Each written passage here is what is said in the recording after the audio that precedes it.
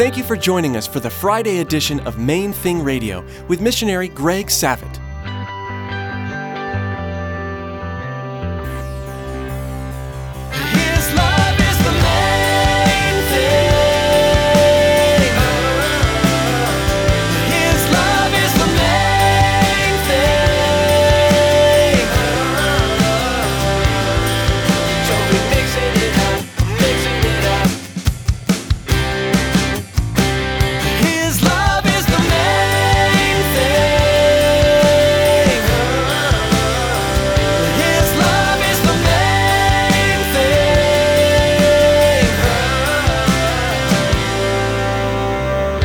That Christmas morning, I remember getting up early and I'm opening up this Santa Claus and I'm taking off the wrapping paper, and it was a Nerf football.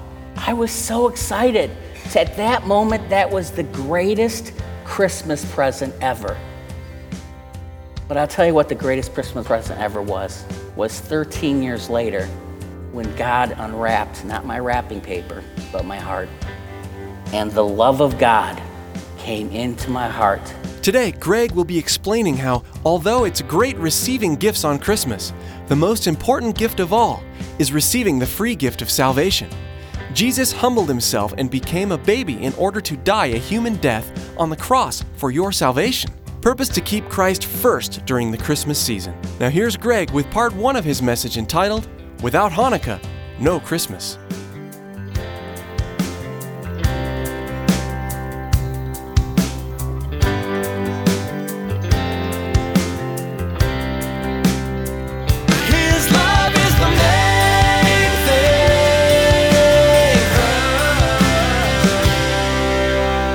Shalom. Great, you guys all know Hebrew. This is going to be real easy. My name is Greg Savitt. I'm a missionary in South Florida for Chosen People Ministries. Chosen People is the oldest and largest missions in the world. You might have heard of Jews for Jesus. They came out of Chosen People. They've been around for 120 years. And the story is amazing because what happened, there was a rabbi named Leopold Cohen in Hungary. And somehow he was studying the Bible, and he figured out prophetically that the Messiah had to come. So he was asking all his friends, where's the Messiah? And one rabbi, one of his friends said, go to New York City. You'll find anything in New York City. So he barely speaks English. He takes a 3-week boat ride. He's walking around in the Holy Land, Brooklyn, and, and he's walking, and he sees a Jewish star and a cross, and he goes inside and he gets radically saved. And from then, 120 years later, we're still preaching the gospel in 16 different countries. I don't know if some of you guys know this, but South Florida is the second largest Jewish population in the United States. 750,000 Jewish people live in Miami, Fort Lauderdale, and West Palm Beach.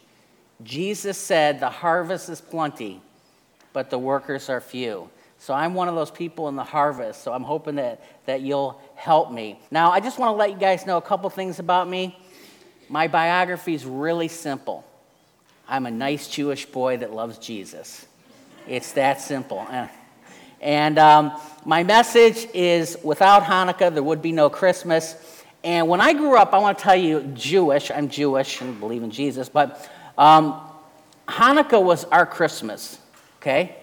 Because you guys had this big fancy day, and all my Gentile friends got stereos and bikes and Walkmans and a remote control football thing, and I only had 8 nights of Hanukkah. Now, I was happy, but let me tell you the presents I got. Batman doll, Superman, that's my presents. So you can see why I was jealous. Also, Christmas, you guys dominated the month. Christmas sales, Christmas TV shows, Christmas movies. I got a 2-week vacation because of Christmas. Paul says in Romans 11, again did they not stumble so as to fall beyond recovery? Not at all. Rather, because of transgressions, salvation has come to the Gentiles to make Israel envious. I sometimes wonder if Christmas, God is using it to make Jewish people envious, because I was very envious as a kid. And what's interesting, if you want to know the history of Hanukkah, 100 years ago, it was nothing of a holiday. It was just a blip on the screen. Well, pretty soon the Jewish kids are like, Mom, Dad, my Gentile friends are getting all these presents. And now it's a huge holiday for the Jewish people. Now, I want to take you back to 1976. I was in a public school, and I remember going to a school assembly.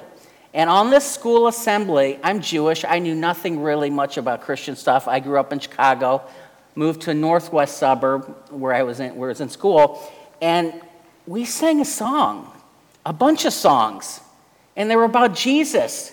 Could you imagine what the ACLU would do with that today? I remember singing this song, Hark the Herald Angels Sing, Glory to the Newborn King, Peace on earth and mercy mild, Glory to the newborn King, God and sinners reconciled. Now, I was 8 years old, and I started to feel a joy, a warmth, a peace in my heart. It was the Holy Spirit, the Ruach HaKodesh, was starting to touch me. But actually, I thought I was just excited because I was going to get off for a 2-week holiday. I didn't know any of this. So I'm walking home that afternoon, right after that presentation. I'm with my new best friend, Gentile, named Danny. And Danny tells me, did you know that Jesus is the Son of God, the Jewish Messiah? And I said, stop. I'm Jewish. The rabbis say when the Messiah comes, there'll be peace on earth. Well, Danny was right in front of his house, and he brought out this big black Bible, and he read to me, and I remember this exactly, and this was like 41 years ago. He read me where Jesus said, Jesus made the blind see, the deaf hear, and the lame walk. Now, when he said this, guys, I was furious. In my kishkas, which is Jewish for guts, first thing I was mad at, if this is true, Jesus could be the Messiah. And if he's the Messiah, I've been going to Hebrew school on Tuesday and Thursday nights. I've been missing Happy Days, Laverne and Shirley, Mork and Mindy. I mean, this was the greatest night of TV. Guys, there was no VCRs. There was no TiVo. I just missed it. So anyways, what did I do with Danny? Did I pray to receive the Lord? Did I accept Jesus? No, I got him on a headlock, threw him to the ground. I stuck his face and I made him eat dirt. Now, the funny thing was, the next day, Danny came to my door with this beautiful square present wrapped in Santa Claus. I always remember Santa Claus is all over this. And he said, I'm really sorry that I talked about religion. Obviously upset you. This is a Christmas present for you. What? I'm Jewish. I got to get a Christmas present? And what's so amazing is I put it on our fireplace, and that Christmas morning, I remember getting up early, and I'm opening up this Santa Claus, and I'm taking off the wrapping paper, and it was a Nerf football. I was so excited. At that moment, that was the greatest Christmas present ever. But I'll tell you what the greatest Christmas present ever was 13 years later when God unwrapped, not my wrapping paper, but my heart. And the love of God came into my heart. And I knew without a doubt that Jesus was Messiah, Savior, and Lord. And that was better than a Nerf football. By the way, I did apologize to Danny on Facebook, but he never responded. I just want to let you guys know. In order to understand Hanukkah, I got to go through some of the history with you, but some of the history is pretty interesting. Hanukkah happened some 2,167 years ago. And you need to understand that basically for the last 3,000 years, Jewish people were under subjugation, or almost like, we were under Britain during the colonial period. And Hanukkah happened in the intertestamental period. Say that. Intertestamental period. You guys want to press somebody at work tomorrow? I learned about the intertestamental period. You know what that is? That's from Malachi to Luke. That's the 400 years. And why it's important, because Hanukkah happened at 167 BC, in between Malachi and Luke. Now, the meaning of Hanukkah means to dedicate, and we're going to learn how the Jewish people rededicated after 3.5 years of under subjugation. Now, have you guys ever heard of Alexander the Great? He was great, right? Anyways, he actually was great to the Jewish people. He let them sacrifice in the temples. He left them alone. He supported them. And what happened when he died in 325 BC, they split up the 4 regions, And the region that I want to concentrate on was the Seleucid region, and that was the Middle East.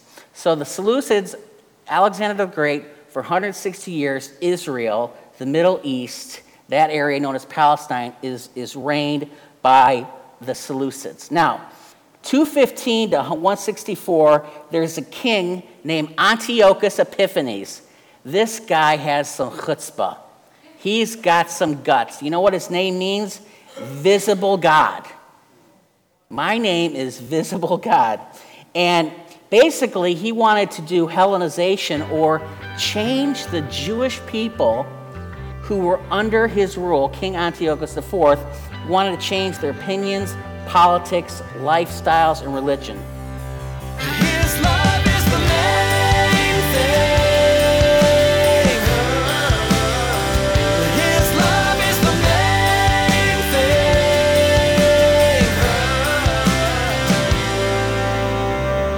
Thanks for joining us for this special Friday edition of Main Thing Radio with Pastor Robert Fountain and his wife, Elizabeth. Each Friday here on Main Thing Radio, Pastor Robert and Elizabeth will be tackling various issues that we face as Christians from a husband and wife perspective. Be sure to join us each Friday for these insightful messages from Pastor Robert and Elizabeth. For more information about Main Thing Radio, Pastor Robert, Elizabeth, and Calvary Chapel Miami Beach, log on to mainthingradio.com. That's mainthingradio.com. At our website, you'll find today's broadcast for you to listen to or download.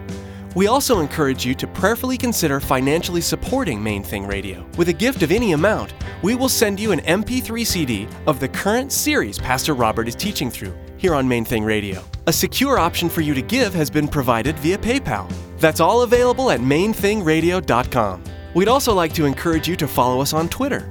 A link to subscribe to our Twitter feed is available on mainthingradio.com. Again, thanks so much for joining us today.